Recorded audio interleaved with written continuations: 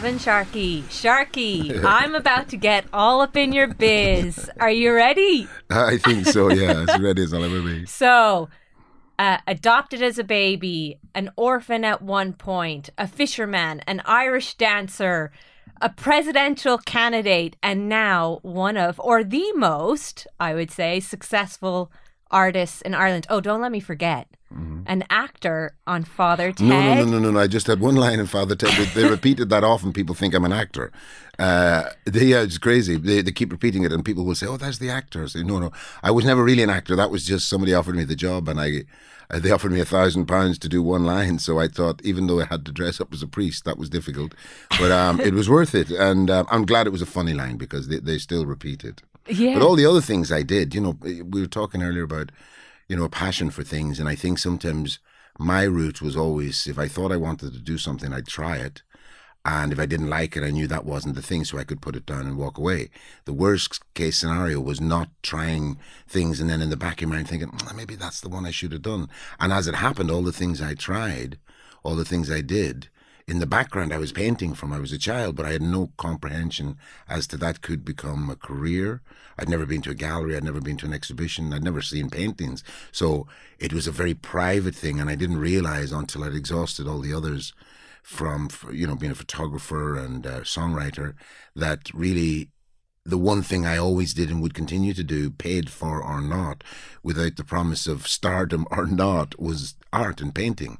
And I was very lucky to meet somebody about 30 years ago who knew everything about art. I never knew much, and I still really am not that interested in the world of art, certainly not the history of art, but I love to paint. And this guy convinced me that I should.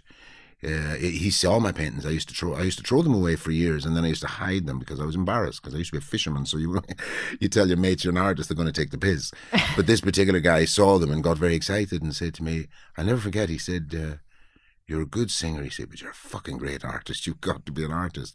And that was the moment that I thought, well, I'll give it a go. And that was over 10,000 paintings ago. So he saw something that I couldn't even comprehend. He was a smart guy. Wow. It's just so amazing. I think if you follow your passion, that the universe will open up opportunities for you. But take me back. You told me about take me back to your childhood when you were born, how that happened, and how you ended up, because you have a fascinating story of that first time the paintbrush got into your hands, and there was a story behind it in terms of being back. So take me back to your childhood. Well, I was my mother was from Dublin. She was Irish, and my father was Nigerian. He was a student at the Royal College of Surgeons in Stephen's Green. And they didn't have a long relationship, but obviously it was long enough for me to be conceived. And when I was born in the mother and babies nursing home, St. Patrick's on the Navan Road. So in those days, society, parents, families were embarrassed by unwanted pregnancies. So the sinner or the loose woman or the girl who'd led him astray had to be put somewhere that would save blushes. And it was sponsored by the government, it was sponsored by the families, it was sponsored by the church. And those girls really had no option, and especially if you were going to have a black baby in 1961. I was just going to say, the reality is, like, having a baby back then out of wedlock, number one, but number two, you're having a black baby. Oh, mother of God. Yeah. God save us and bless us. No, but...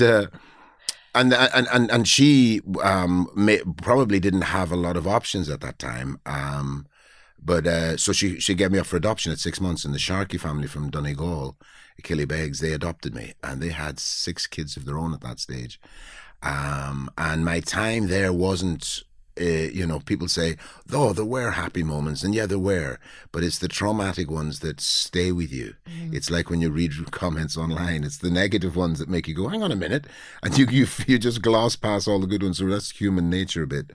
But and at 12 and a half, then they decided they didn't want me anymore, so they sent me back into the care system, which for a kid who spent years wanting to be part of a family, wanting to accept this as your real family.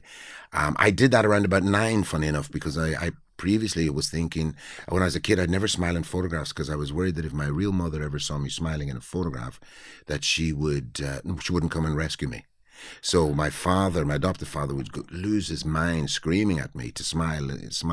And as a child, when an adult is screaming, you fucking little black bastard, smile or I'll fucking kill you, you're traumatized to such a point that even though the threat is there, you're still in your, as a 3.5-year-old child, you've somehow worked out that this is not a safe place to be. So much so that you will challenge an adult not to smile just in case your mother thinks you're happy and doesn't come to get you. So there was my journey of being accepting them as my real family. But at 12 and a half, when they sent me back to the orphanage, it was almost overnight. So you lose everything. You lost your friends, your sisters, your bed, your teddy bear, your dog. And I was deeply, deeply traumatized. I didn't know that then. I just cried. Why? Do you know? Do you have? Because like you've kept their name, right? You've kept the name Sharkey. Maybe that's because that's kind of part of your identity. You can tell me. But why did they give you back? Why? Do you have any idea? Oh, yes, I do, 100%. I think pretty much soon after I was adopted, my mother, my adopted mother, she, as a child, a non-verbal child, I was the cutest little thing you'd ever seen. You were nonverbal. Well, I say non-verbal. I wasn't able to say no. I wasn't able to talk back. And so I was compliant, as children are. Okay, compliant. And my mother loved to show me off because, remember, I was the only black child anyone had ever seen. Not just one or two. It was me. That was it. The family was white. The town were white. So I was kind of like a little E.T. character in that people would come up and rub your hair or touch your skin. And mostly they were charming and genuine and curious. But they were also very accepting. And for an adopted child to feel that, it's a very, very powerful emotion because you're out of place being adopted, but you're certainly out of place being the only black kid in town. So my mother, to the point that I was able to be the cute baby, was very much on board. And I asked her years later, why did she adopt me? And she said, because I wanted people to think I was a good person. And that's a hell of a statement to make, but a very honest one. And I think once I became of the age where I became cheeky, where I became talkative, where I became inquisitive, that's when I became a problem. And I think my biggest problem was that I was smart. You could see in my eyes what I was thinking. And that was a problem for a time when so many secrets were kept, when so much was swept under the carpet. And if you spoke up, which I did again and again, you were the problem because you weren't going along with the status quo. So when it came to 12 and a half, my mother had convinced, well, she'd created a circumstance in which I appeared to be the biggest problem that she had in her life by constantly focusing on me and picking on me and being violent and aggressive towards me. Not to her other children, but it became this almost like a war against me as a child because I wasn't one of hers. It's like, if somebody's going to kick a dog, they'll probably kick somebody else's dog before they kick their own. And I think for me, I was black, so I was different again. So it was I was further away in terms of humanity, really. Because remember, in those days, black people were perceived as being living in the jungle, being criminals, being crooks. There wasn't a lot of good black PR. There was a lot of demonization of black people. It still happens now, but in those days, it was so it was so all-consuming that even I didn't want to be black. I was like, the first time black people came to Killybegs, my friend said to me, come down to town and we'll, there's 2 black people. And I was like, I was 12 and I was like, oh, no, I don't think I will. And they said, oh, no, you got to come. Now, that's because I was so apprehensive of black people because at that stage, the only black people I'd seen were Boney M, people getting arrested on the news, people getting shot, people being lynched in films, and the first guy to be ate by the dinosaur was always the black guy. So I didn't really want too much to do with this black thing, but I went with them, and we sat on the wall opposite the cafe, Melly's Cafe in Killybegs, which, by the way, if you're ever up there, they do the best fish and chips in all of Ireland. It's a fishing port, so it's really fresh. But these 2 people, very elegant black people, were selling encyclopedias, and they'd come to the town to make sales. And as they came out of the cafe, all my friends who were with me, they saw them coming across the street, and my friends started to chant, Kunta Kinte, Sambo, Gollywog. And I had this moment, I thought, well, what do I do? So I joined in. So I'm sitting there on the wall going to these 2 black people who are coming towards me. The woman is in the front. And she comes right up to me. And by the time she got there, all my friends have disappeared. They ran away. But I'm there going, Sambo, Gollywog. And she leaned down, and I'll never forget, because it was the first time I'd seen a black person close up. I remember her white of her eyes and her pink tongues really struck me because of the black skin. She was a beautiful looking woman, beautiful skin. And she looked down, she bent down, and she said to me, that's not very nice, especially coming from you. I ran home in tears and I looked in the mirror for the longest time. And that was the day, genuinely, that I realized, okay, this is not like having red hair or glasses or anything. This is something different that I don't know anything about. And I did ask my mother years ago, why did you not mention Africa? And she said, I didn't want to confuse you.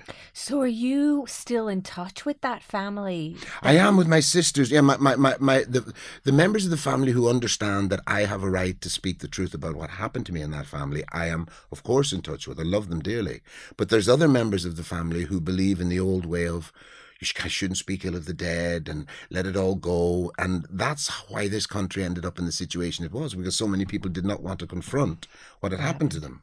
So then they sent you back, that there was a decision made and they sent you back to the orphanage. And I'm not going to get into the legals here because I imagine you were legally adopted, but you're Oh yeah, yeah, sent totally. like... It was, the whole thing was a total. It was a totally illegal, because she had decided that she didn't want me in the home anymore.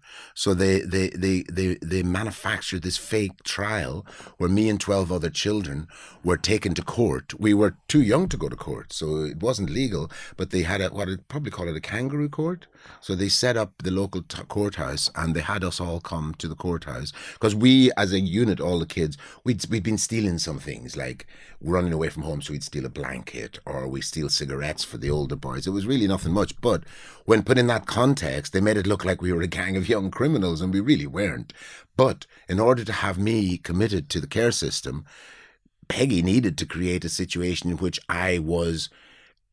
appeared to be legally sent. Now, at the age of 12 and a half, you can't be sent anywhere.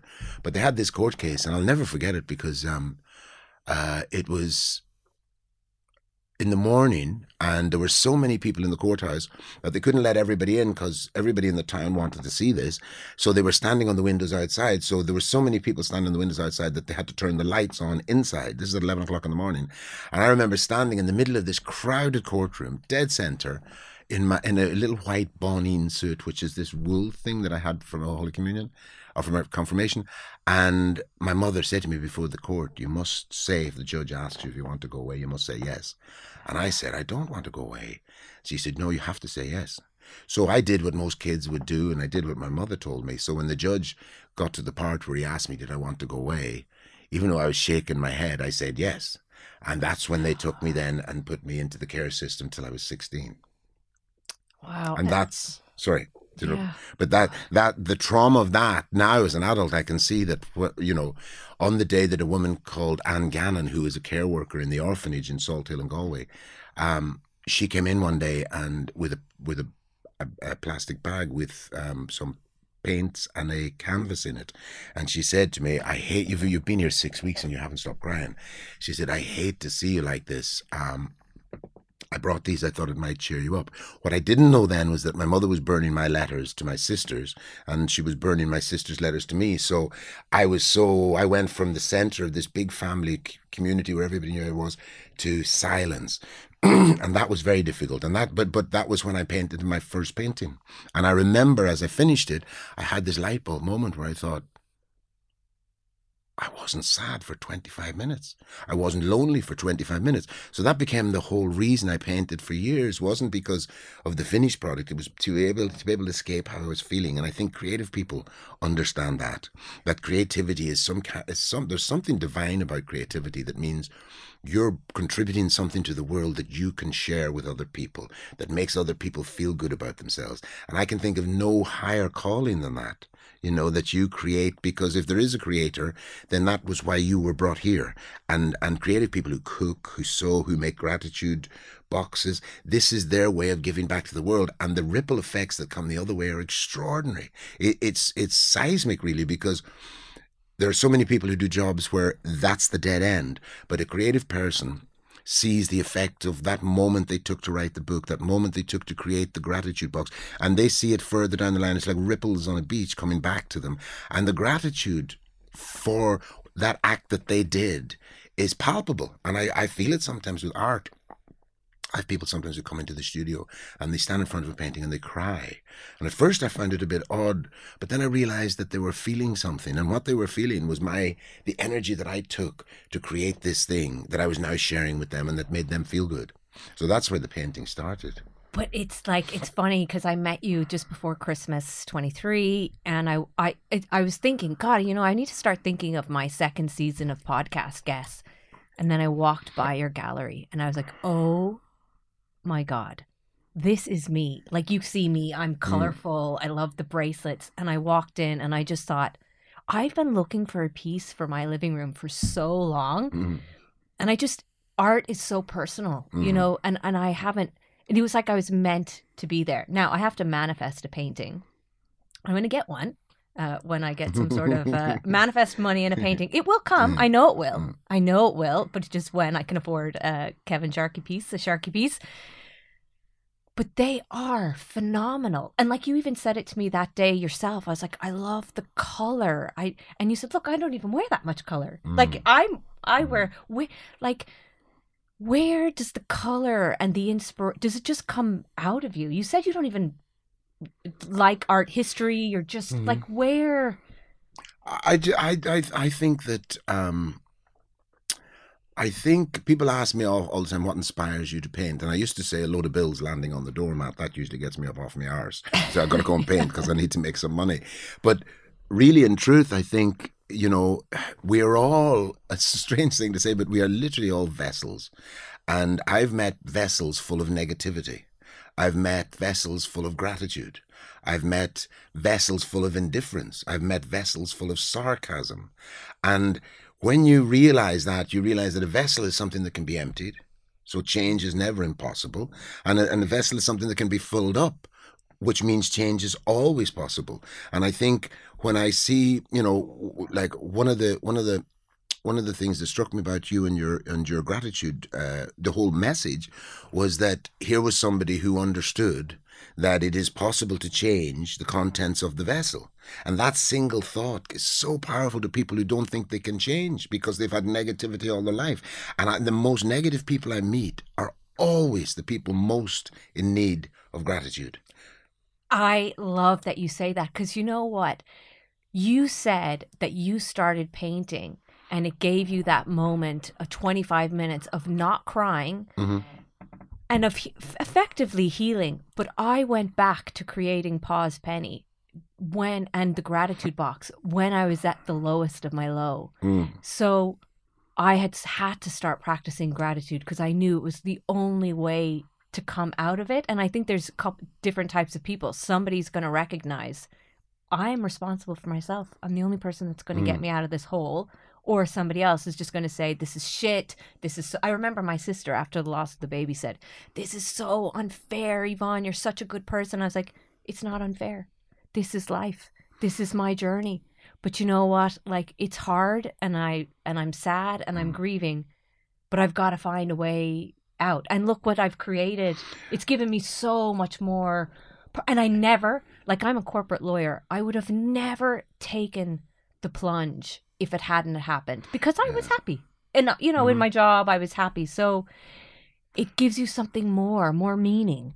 I think it also gives you a very polarizing choice between loss and gain. Like when you lose something, when something doesn't go right, when something goes wrong, we think of it as it's gone wrong because that's the way we were taught. But actually, 6 months down the line, we look at it again and go, shit, I'm glad I told the boss to piss off. I'm glad I said no. And I think I know I have a friend whose girlfriend is very, very, very negative and she cries all the time and she's very unhappy. But when I listen to her, when I hear her speak, what I hear is a focus on loss, a focus on what she doesn't have, a focus on what she thinks she should have. And all the time, she's living in a beautiful house. He loves her so much. He puts up with her. I couldn't put up with her. He loves her so much. And, he's given her safety. She has a lovely car. He puts her in charge of his projects. But she won't allow him in the kitchen because she doesn't like the way he washes the cups. So, this is a woman who needs to be slapped with gratitude on every day, because I can see very clearly that the more she feels grateful for, the more she has to be grateful for. And people, it's a really simple law. But no matter where you are, and I've been in situations over the years, even when I was in the orphanage, I had to find things that I was glad about. That's in those days at that age. It wasn't great gratitude. It was, what am I glad about? I'm glad I'm not in the older boys' orphanage. I'm glad that the brother who beats me has died or gone away or something. Yeah. But you know, and I think I learned very early on that in life shit happens. The only thing that defines it as being good or bad is how you perceive it. And that perception is the key to freedom. It's the key to everything. But you're talking about a kid, that was given up for adoption, only, black child in Donegal, then given back, this fake court trial.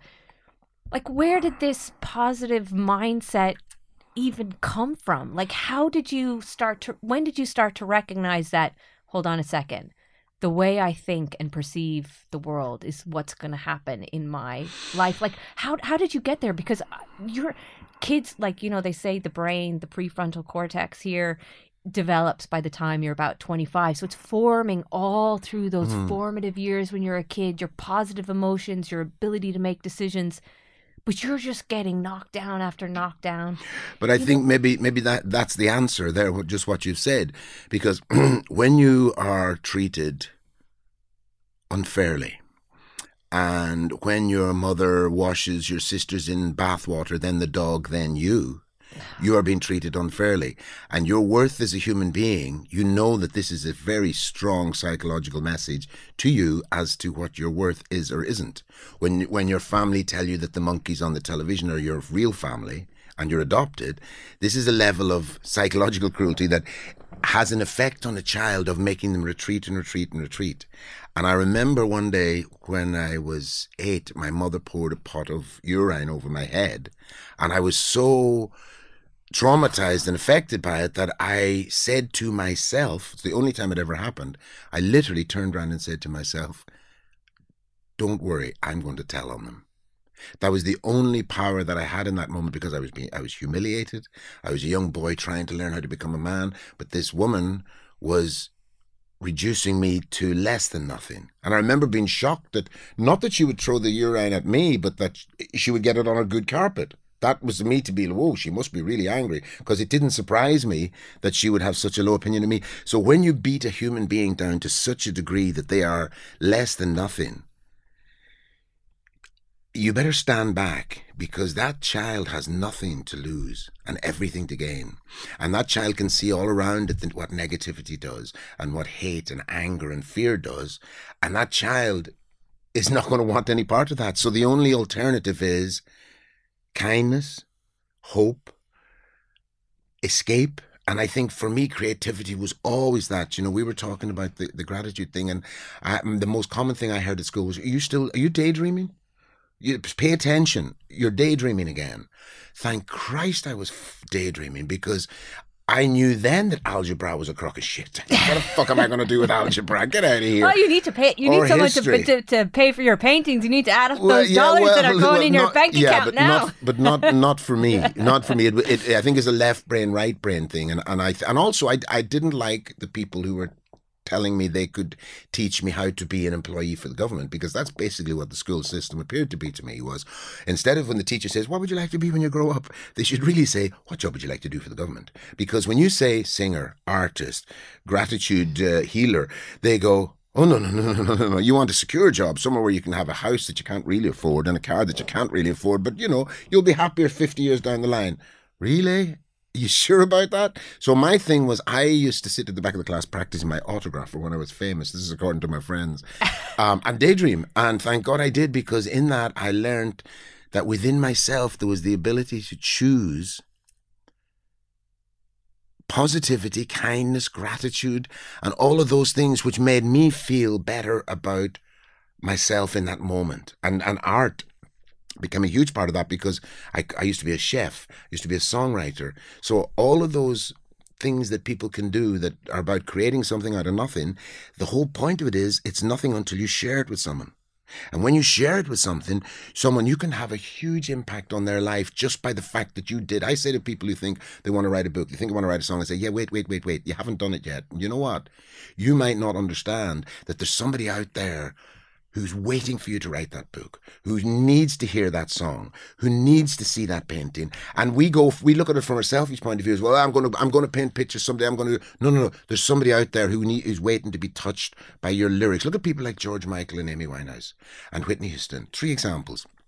Those 3 human beings contributed more to my life than any church, any government, any organization. And yet, in the world of the media, they're reduced down to, he's gay, she's a junkie, and you're like, and the people who write about these gods, and technically for me they are, because they've taken creativity to a huge level. Look at George Michael's voice. It's there forever. And the people who cut them down, what have they done? Other than be negative. And that's where you get the real sense in the media, especially about the inability. It thrives on fear. It has to be negative. Yeah, there was Steve Harvey, who's one of the top black TV presenters in the US, told a story. I heard him on Oprah Super Soul Sunday, how he was in 6th grade and his teacher said, I want everybody to write down. He had a bit of a stutter then as well. I want everybody to write down, she said, what you want to be when you grow up. And he wrote down, I want to be on TV. And she said, I want little Stevie, I want you to come up here. And she said, who do you think you are writing this down? Who in this neighborhood is on TV? Who in your house is on TV? So she said, basically, you're being a smart aleck. I'm telling your mom and telling your parents. He went home. He was like, oh, I'm going to get a whooping now from my dad. His mom said it to the dad, and the dad said, why can't he? And he said, look, go back in and tell her you want to be whatever it is. But I want you to keep this piece of paper in your drawer and look at it every evening and every morning. And he was homeless. He left his, look, he has some mistakes. We all do. Like he ended up he left his family to pursue his career. He was homeless for 3 years, but he believed that someday he was going to be on TV. And look, it wasn't easy. But so when you go back to your paintings, right? When did you sell the first one? And what did you charge for your very first painting? Can you remember? Yes, I do. It was €250, and it was to a lovely English lady who lived in St. John's Point in Killybegs. And she loved it. And I'd only just started showing it to people. And when was that? What year was that? Can you remember? That was 30 years ago.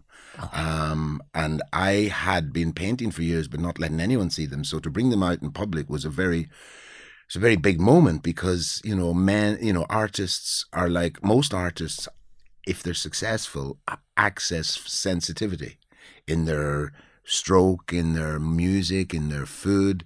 And being a sensitive man wasn't an option when I was growing up. And still, to some degree, people think, men should just be men and they shouldn't have a sensitive side. And art is a very pretty thing. And, I was a fisherman, so, telling my mates I was an artist, they'd have taken the piss. So I that wasn't just the reason I didn't show them. I didn't really feel the need, because I wasn't painting them to show to people. I was painting them because I'd understood that there was some kind of healing in the creative process. I couldn't put my finger on it, but I knew that it made me feel better about myself every time I applied to it. And it's still the same with cooking, with setting up a gallery. It's aesthetics. And I think in life, we're really all we're doing in life is rearranging molecules. No matter what you do in life, you're pretty much just, and that's where I think the way in which you do it becomes hugely important, because, some people see an empty vessel and they say, oh, it's an empty vessel. They don't realize that every vessel can be full. And I think I got it very early on, where when I started to sell paintings, now I've sold over 10,000 paintings. It's never been done before. But because I'm self-taught, the establishment, they bless themselves when they hear my name. They're like, oh, not that man. Because they want to tell you how to paint. They want to tell you how to sell your paintings. And I'm like, whoa, I love the fact that I get to meet people who love my work from all around the world. And it doesn't matter. It's nice when they buy. It's lovely when they buy. But if they just appreciate what you do in privacy, it's like a pat on the back. And it's a lovely thing for an artist to have, because most artists are insecure. There's a song on Amy Winehouse's album, and they very cleverly left the thing she said at the end of the take in there. She sung a song, and in one take, and it was beautiful. And at the end, there's a pause, and she said, was that all right? And you're like, oh my God, how could you ask that question? And I think real artists always have that doubt, and that's what pushes them to be better at what they do. And what do you think makes the difference between, like, somebody that can charge it's putting aside the art, but the mindset. Because what I feel like with, say, like kids growing up, everybody, you know, you hear it, I want you to be a doctor, I want you to be a lawyer, I want you to be a dentist. There's rarely this, like, I want you to be a singer, an actor, or if they do say it, parents would be like, you can't make money doing that. Like, what would you say to people that say, but I can't make money making art? Well, Like, that statement tells me that you won't. yeah. You know, and I don't have the time. Well, paint faster. Like, people are great at making excuses as to why they're not doing what they think they should be doing. In truth, they're doing what they want, because sometimes they're just vegging out in front of Coronation Street because that's what they want. But they think they should have something that they should be doing. And I think I got asked, when a painting of mine sold for 50,000, I got asked by a journalist. They said to me, we saw you painting that picture and it only took you 12 and a half minutes. What makes you think that your 12 and a half minutes of your time is worth 50,000? And I said to him, well, what makes you think that an hour of your time is worth a journalistic wage? Who told you your value? Who told you that's what you were worth? Never let a man, and I include women in this, put your value on you, because they will tell you you're worth this. No, you want to do that job, you're worth this. The minute you do that, you've lost the understanding that you're an extraordinary human being, and there is nothing on the planet that comes close to a human being. And yet we are, from a very early age, forced into these narrow pathways to be this, to be that, to do the job for the government. And in it we lose the magical ability to understand that manifestation is the only thing that you should concern yourself with. It's the only thing that matters, because if you're not filling the vessel with positive, good things, someone else will come in and fill it with their bad day they're having, the problems they're having. Oh, this went wrong today. And I say to people all the time, be very careful if something goes wrong. Don't make it the subject of your conversation every day to everyone, because you're bringing more and more. Oh, this happened. Oh, it's terrible. It's terrible. No. Try and tell one person and then move on. Be happy that you've gotten it out of your system, but do not make it your mantra, because that's what brings in all the negativity. And I think people sometimes, the school system doesn't teach us this. Yeah, it's funny. I've been asked twice now to speak at boys' schools about manifestation and the power of believing in your mind. It just has, I'm going to do it. I really would love to go to schools, because I think it starts with our kids and what we're saying. It's like we're teaching, I don't know, girls typically like home economics, how to cook. And like, for me personally, I'd rather know a bit more about the brain and neuroscience and the mindset. And I was even thinking this morning, I have 4 kids, you know, one's 5, a 2.5-year-old, and twins that are 1. And every single morning I say what I'm grateful for. I ask the 5-year-old, I say it to the 2.5-year-old, and then I'll help her out and she'll repeat it. Then we do affirmations. And then I turn on music, because I think I have got to turn off the news. You have to resist the idea that these people have anything other good for you other than to convince you of something or sell you something. And that's where I think that creative people have an edge there, because they turn it out. You know, you can't watch EastEnders and paint a painting.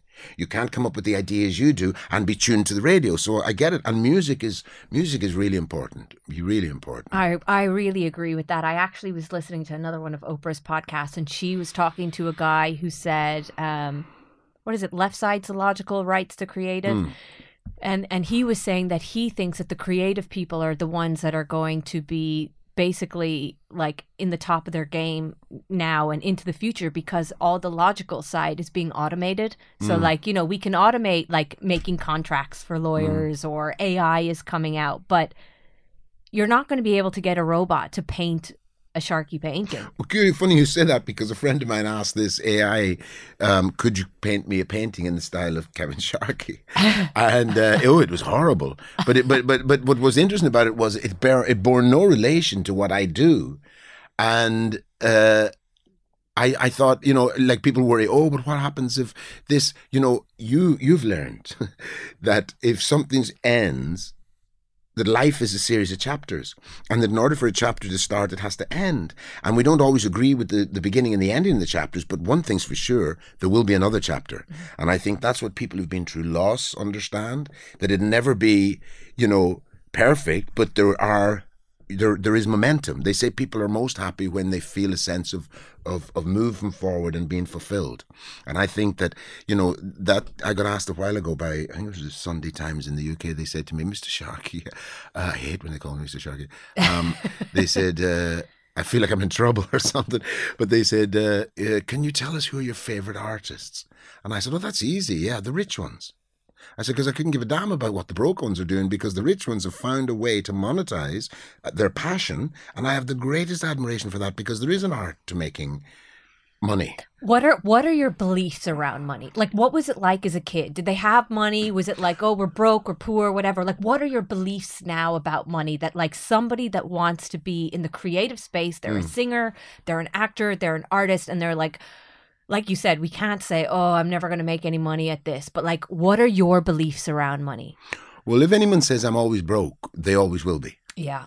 And you don't have to go around convincing anybody of when and how you're going to be rich, but I think you have to be open to daydream about the possibility that there is something out there beyond the daily drudge of going to work, having an asshole of a boss who drives you crazy, who doesn't appreciate you, who gives you no praise. Even then, daydreaming is an escape. And I think that a lot, I say to friends sometimes, if they feel stuck, is get a pen and a piece of paper and write down 10 possibilities that you could do, 10 things that you think, you know what, I could climb a mountain, I could dye my hair. And the minute they start doing that, the first thing that happens is they realize, oh, hang on, okay, so I've got some choices here. And choices are the first step on the ladder. And Oprah said once, the most common thing she sees is people who haven't decided where they want to get to, what the destination is. I always wanted to be the most successful at whatever I did. And I kind of, you say I kept the Sharkey name. Yes, I did, because that was always going to be the only revenge that I was going to have, and as a child, I used to think, well, eventually, my name is the one they're going to remember. And that was the only, because I couldn't talk back to my mother, I couldn't be aggressive, but I had a sense of, what's the word, unfairness at the way I was treated, and it lit a fire under me. So my when we grew up, it was famine or feast. My adopted dad was an inventor, so we went from having nothing to having everything, but would go up and down. And so it taught me that, well, even when it all went, it came back. I was homeless about 10 years ago, and one of the things I learned during your career as an artist? Yeah, I made about 4.5 million selling paintings, and then the crash happened, and then I used to live in my galleries, and then I suddenly didn't have anywhere, and it was overnight almost, and it wasn't for a long period, but it was long enough to teach me that. But where did the 4.5 million go, Sharky? What did you do with it? I had a great bloody time.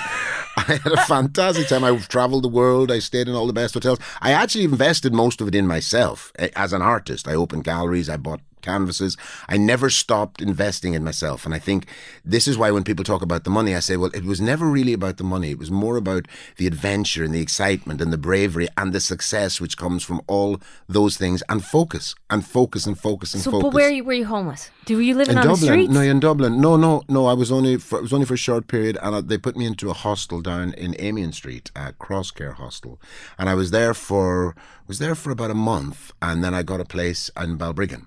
So it was short, but it was a moment when I realized that when you lose everything, you never ever fear about losing everything again, because you know what it's like. People who have everything, that's their worst nightmare. What would happen if I lost my money? What would happen if I lost my big house? Do you think that's why people lose it? Someone asked me this. They said, I feel like I manifest something and then I lose it. And why am I losing it? And I'm saying you're not in alignment with it anymore. You have fear and a doubt kicks in. Like, why do you believe you lost it? Like, do you think there's anything to do with the mind there? No, I think probably because I was an artist, and artists really are not. They don't do what they do for the money. If they can get the money, that's great. It allows them to continue being an artist, but they do it because they need to express themselves. They need to find acceptance. They need to bring beauty into the world. I mean, that's probably the most valuable thing that I do. I create these paintings that people value in a way they don't even value their cars. Like, they buy a car, they get rid of it. They buy another, they get rid of it. Art, they put on the wall, they love it for their lives, and they leave it to their favourite child. That tells me that there's something of the artist's energy which endures beyond. I met a woman yesterday, she came in the gallery and she said she bought a painting at an auction from a guy who died. It was one of mine. And I thought, wow, she loves it. She has it on her wall. He's dead and gone. I can't even remember who he was. But the painting is now on her wall, and she loves it, and her children love it. And I think the school system does not tell us the importance of creativity, because creativity is what made the world. And without the ability to daydream, without the ability to imagine something other than this horrible situation or this awful, painful moment, that's why we're so incredibly magnificent, because we can raise the frequency of our being above and beyond the pain, above and beyond the trauma. And that's what I think I've been really successful at, because I had to, because I couldn't go the other way, which would be to become negative, sarcastic, angry. But you just said, okay, so you've actually sold paintings for 250 back in the day. And now they're up like what? 35,000. What's the most expensive painting? 65,000 I sold one for. But you know, the people say like, well, why? You see, where did you get the confidence to say, fuck this, like I'm not selling you a painting for 250. I'm charging 60 grand. Well, like, to be honest with you, where did that come from? To be honest with you, after 10,000 people buy your paintings, you know that you have something that people want. Yeah. And then as you get older, you realize that the value of art is above and beyond many, many things. So it's a real, for me, you know, I felt like zero at times as a child. I felt like my worth was nothing. And I remember my mother said to me one day, she said, I saw you walking down the town today with your head held high. What have you got to hold your head high about? And I thought, you'll see. And that was my own inner dialogue about, I am not the worthless person that you think I am. And I will spend all of my time proving you wrong. Yeah. And I think when I price my work, it's always priced at what you know you can achieve for it, but also as I get older, it becomes less necessary to make a living at it because you're doing well. And a lot of artists come from the real world where they say, you know, they make a painting and they say 500 quid. Whoa, my mother would think that's a lot of money. But if you weren't brought up in the world of art, it's like women and men in terms of trying to understand both at the same time. Because the people who do love art and buy art and have art, their budgets, their houses, their outlook, their background, their culture, their heritage is so different that the value they put on something is so different to the maker, because the maker is the manufacturer. You know, the artist knows I paid this for the canvas, I paid this for the paint, so therefore, okay, so should I sell it for that? Or should I sell it for more? Or should I dare to go beyond the glass ceiling of what my teachers, parents, society tells me I'm worth and say, you know what? That's what I want. And when I did that, and I've done it repeatedly, when they've said, okay, I'll buy that, I've gone, wow. You know, because it takes a leap into imagination to do that. But when you see it becoming, when you see it manifesting, in other words, when you see it materializing, you say, okay, I'm going to do that again. In fact, maybe the next time I'm going to put it even higher. I think it's so funny that you say this, because when I went into Sharkey's gallery, just the most amazing art, which I'm telling you now, folks, I am going to have a painting in my house. I don't know when, but I will. I will. Because I love it. Actually, my most favorite art I've ever seen is yours. Oh, that's lovely. It's most favorite ever. You have to check this guy out. It's just unbelievable. But anyway, you said to me, your manifestation and gratitude boxes, you need to raise the prices. Yes. And honestly, I was losing out on postage, on VAT, on everything. And they're not that expensive. So that day, I went home. And I was like, shit. So I called my IT guy. I was like, listen, I didn't put them up that much. It was like €4 each on both of them, right? And I told you should double immediately. You told me double. Immediately, 6 sales came in within half an hour. And that doesn't happen to be that quickly. Well, you remind me of that L'Oreal slogan which says, I'm worth it. Because technically, when you sell yourself for less, you're really saying, I'm not worth it. And I think this is where I think we've all been tricked into the minimum wage, a manager's wage, a waitress's wage. And get the hell out of here. You live your life to those values and those prices and those wages if you want. I, on the other hand, I'm going to daydream and manifest what I think I'm worth. And that's the biggest problem a lot of people have. But that's the power of the mind. Manifestation is your thoughts, feelings, and beliefs. What you believe, what you know. I already know, sitting in this chair, I can see your painting in my living room. I know I'm going to get one. Do you know what I mean? Yeah. And I know my pause penny boxes I have people in my mind, I can see them in their hands. But that's that belief, like you doing your autograph in the classroom saying, I'm going to be famous. It's an inner knowing. But you also have created something that you've taken time and energy over, that you've used your design skills, that you've used your knowledge, your experiences, and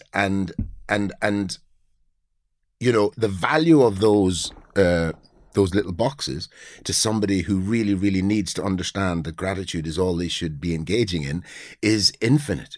You know, you could be helping managers of companies, waitresses, doctors. It doesn't matter. The point is what you put into those boxes isn't just, you didn't just make a product that's cost you this, so therefore I should charge this. No, the value is not even in the materials. The value is in the mental connection. And the experience. Yes. Knowing. Yeah. I've had people contact me all the time. Like, I just even got a review yesterday when it's like, this is actually life-changing. It makes so much sense. I'm like, I know. But that's all and it's funny, like, that you say, because when I created the manifestation box, the 7 steps that you need to take, I always remember people saying, like, say, for example, an artist, oh, the art just comes through me, or I just sat down and the words of the book came. But that's how the manifestation box was created. I literally sat down. I was like, I need to provision a couple of hours to figure out what the 7 steps are. 2 minutes, I had them written down. I was like, this is it. You know, we all get in the way of ourselves. We think, I want to write a book. So we sit down at the computer or the keyboard and we start, and then suddenly we're an author. Suddenly we're thinking with somebody else's brain. There are people in this world who do want to write a book and who could write a book. The only difference is they're not writers. So a lot of them, especially the Irish, are very good talkers. And I wrote my book because I was able to talk it. I wrote the chronological order of all the important points from birth to present day. And I talked through it with some friends over a week period. They recorded it. And it flowed so much better. It sounded so much like me, because when I sat at the keyboard, I sounded like Enid Blyton. You know, suddenly you're trying to be a writer. And I think that there is that thing with humans where they get in the way of themselves because people say, well, I can't draw, therefore I can't be an artist. That's not true. But when someone said to me years ago, do you think you paint like this because you can't draw? I said to them, well, I'd never really tried to draw. So I got a piece of wood, a big piece of wood, and a picture of my dog and a piece of charcoal. And I spent 6.5 hours in front of this piece of wood, and I drew the most beautiful reproduction of the photograph. And when I finished it, I cried because I was so moved, because first of all, I didn't know I could do that. Secondly, I'd never done that before. And thirdly, I thought I never want to spend 6.5 fucking hours doing anything again, because it would drive me crazy. So I went back to painting the way I paint. But now I have Picasso collectors. One Francis Bacon collector bought 20 paintings of me last year. And these guys, when you speak to them and you say, why did you buy my work when you can afford anything you want? And they all say the same thing. I've never seen anything like it before. So to them, that's what makes it important. Because if I'd gone to college, I'd paint, like, technique you can teach to 100 people, but they'll all paint the same bowl of fruit. I didn't have any influence. I didn't have anybody telling me what to do. So I was able to develop what turned out to be my own style without even knowing that's what I was doing. But I feel like you're an outlier in everything. Like, you do what you want to do, the way you want to do it. You say what you want to say, when you say, and maybe that's I think that one of the key words for 2024 has got to be authentic and just being yourself. Speak your truth and don't be afraid. I know you call other people that you want to speak to, that you want to be with. And the hardest thing for human beings to accept, I think, a lot of the time, is that life is not always the way you think it should be. But sometimes it's the gratitude for how it is that creates the change. Totally. 100%. Now, you have 2 questions left. They're easy ones for you. Okay. Who are you grateful for? Me. Good answer. Me. That's like, who said that at the Oscars or something? I want to thank myself. Snoop Dogg. Oh, was it? Okay. Yeah. No, absolutely. Christ. Are you kidding me? I mean, you know, what I've done with my life, with my lack of education, someone said to me not so long ago, you've just taken every opportunity that's come to you. And I've said, yeah. And that's why I'm grateful for me, because, you know, I maybe because of the low expectations of me as a child, I wanted to confound them. And I've done that. And it's a lovely feeling to know that I'd never had a teacher, never had a benefactor, never had rich relatives. Well, I opened a gallery in London a couple of weeks ago. So all that I have done, I've done myself by getting up every morning, by focusing on my talent, by extending the reality of where I was to where I want to be, again, the manifestation. And that's why I absolutely, I'm my favorite person in the whole world. I think that's like the best answer I've ever gotten on. My husband was listening to one the other day and he was like, she was grateful for her dog. This one, I was like, and then I get grateful. I love that because it's so true, you know, like. Well, without me, I wouldn't be here. Yeah, you know, without your mind. I'd have been told you're too black, you're too damaged, you're too, you know, and that's why I think human beings, you know, this whole distraction of the media and all that, it just takes them away from their own magnificence. And I genuinely mean that, you know, that we have the biggest crime against us as human beings is that we've been limited by other people's perception of who we are, what we should be, and what we're worth. But we're afraid of judgment as well. You know, like we're. You know, oh, I don't know, what will people... I even see it myself, you know, like I'm on now, I find that the best platform for me personally for the selling of the boxes is actually LinkedIn. It's really strategic, you know, but I'm a corporate lawyer and I'm talking about manifestation and I feel like, oh, but you know what I've realized? It's all the lawyers that are reaching out to me. Hey, how do I do this? I'm not sure you're going down another path. You're really brave, but there is still that part of you that's like, oh, I wonder what other people will think. But whose voice is that? Yeah, it's your own at the end of the day. And sometimes it's your parents, sometimes it's the church, sometimes it's your teachers telling you, no, leave that alone. Don't, you know. I do TikTok videos. I get 2 million views in 3 months. And a friend of mine says, oh, stick to the painting. But he doesn't understand that that's my opinion. And I don't care. I'm not looking to be liked. I'm trying to help people become aware. And in awareness, we all make better choices, you know? Yeah, I've watched those. You get loads of comments because the reality is you're not sitting on the fence. You're choosing your side. If you're being controversial, which not controversial, I mean like if you have a strong opinion and you're backing it up and you're not afraid those negative little comments and you're like, well, whatever, I'm going to go say what I want to say. You know, people, your tribe will follow you. Who wants to listen? Well, also, there's the presumption that people are aligned with one particular political theory. They're not always, and sometimes they agree with you. But the thing about it is, when you speak your mind, when you speak your truth, you're doing something that the people who are going to criticize you haven't yet done. You don't know what they think. You've been brave enough to say, this is what I believe, this is what I think. And they go, oh, you're crazy, you're wrong, whoa. What do you think? Because if you knew what they thought, you might think they were feckin' crazy and wrong as well. But you've put yourself out there by saying, this is what I believe. My amount of years on this planet, I'm taking in lots of things into consideration. And guess what? I've come to a conclusion. And that's my conclusion. You can't take it away from me. You can't tell me what my conclusion should be. And that's why I think people need to be less fearful of criticism and less fearful of other people's condemnation, because where the hell are these people going to be in 5 years, 10 years' time? You won't even remember their names. Yeah, totally. And our final last question. What are you manifesting now? Like, what do you want or what do you see in your life? What's next for Sharkey? Chickens, vegetables, countryside, homemade wine, a life beyond daily work. But also, I love to work. I love to paint. They asked me not so long ago, what age would you retire at? And I'd say, why the hell would I retire? I love what I do. I'd only retire from a job I didn't like. So now I do think about, occasionally I'll go on to, this is what I suggest people do too, go on to a website that has properties in, say, Spain or Greece or something, and have a look around. You might not have the money to buy it now, but you're putting the first rung I've already done on the that. ladder. Absolutely. And then you say, well, no, not that area, maybe this area. But in the back of the mind, that's why I buy paintings of children. They're so surprised. I go to the houses and then there's always a couple of kids and they say, which one's the artist? There's always one. I say, can I see your paintings? And they bring them out and you say, wow, they're very, very nice. Have you signed them? What's your name? And they say, Emily. Okay, so Emily, you need to sign every one and your name and the year, and then you need to give them a name and you need to give them a price.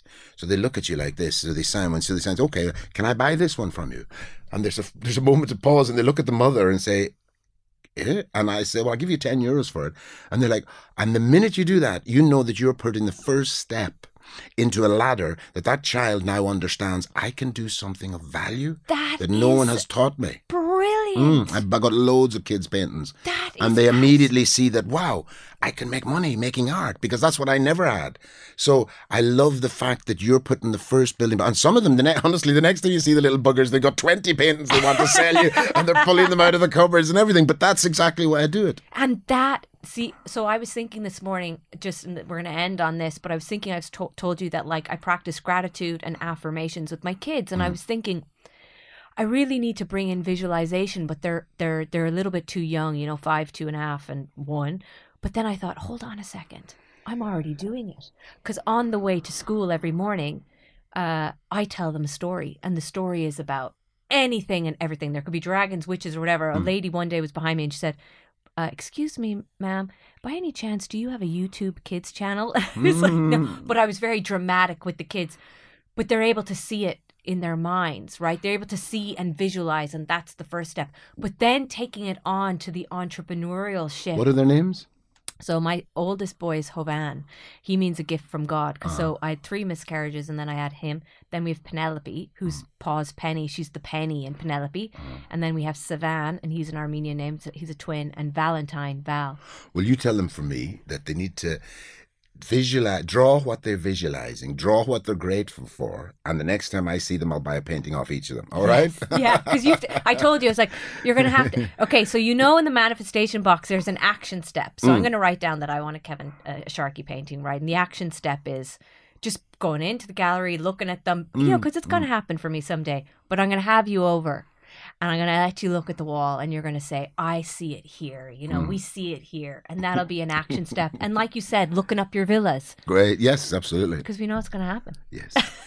Thank you so much. No, thank you. You are so kind for giving up your time. And I think you are going to inspire so many creative people to just go out and get it and believe in themselves. Because the reality is, anyone can manifest. Somebody who was an orphan, adopted, and has been homeless. Well, some people think it's about acquiring confidence, and I tried that for years. And the thing with being confident is some days you are, some days you're not. And then it dawned on me that it isn't about acquiring confidence; it's about not being afraid. Life is so short, and opportunities are so few and far between. That what's fear? I mean, literally, what is it? It's what could go wrong. And I think maybe that was the thing for me. I feared my mother. I've never feared anything like that. So it reset my buttons. And now I feel that not being afraid is the most powerful tool that you have for whatever it is you want to do. Sorry, last question, because I think people are going to want to know this. Your real parents, did you ever meet them? Yes, Gay Byrne on the Late Late Show was interviewing me one night, and he said to me, your mother's Irish. I said, yeah. And he said, have you ever met her? I said, no. And he said, but she could be watching us right now. And she was at home with her husband of 22 years, who he didn't know she'd had me. I had 2 half brothers. And she called the Sharkeys the next day and said, I'm Kevin's mother. Can I meet him? And I went to meet her. Did she name you? Yes, she did. She gave me my first name, which is why I don't like being called Kevin, because when I finally found her 37 years, she pretty much told me to piss off. So I thought, well, you know what? You can have your name back too. So Sharkey's a much better name for a painter than Kevin. Kevin sounds like a hairdresser. So it wasn't a good... No. When it was sad, but it was a chapter ending, which meant that another one couldn't begin. So while it was sad in the moment, it was the beginning of understanding that closure, you don't you don't always get the result you want. Well, you know what? I'm going to have to get the book. When's the book out? Oh, I don't know yet. It's been edited at the moment, but it's called It's the Devil Himself, which is what my mother used to say when I walked into the room when I was a kid. Well, I think we're all going to want to read this book, because it's just, you are fascinating, Sharkey. Thank you very much. Thank you so much. You're very welcome. I have to get back to the gallery. I have to get back to the kids. So thank you. You're welcome.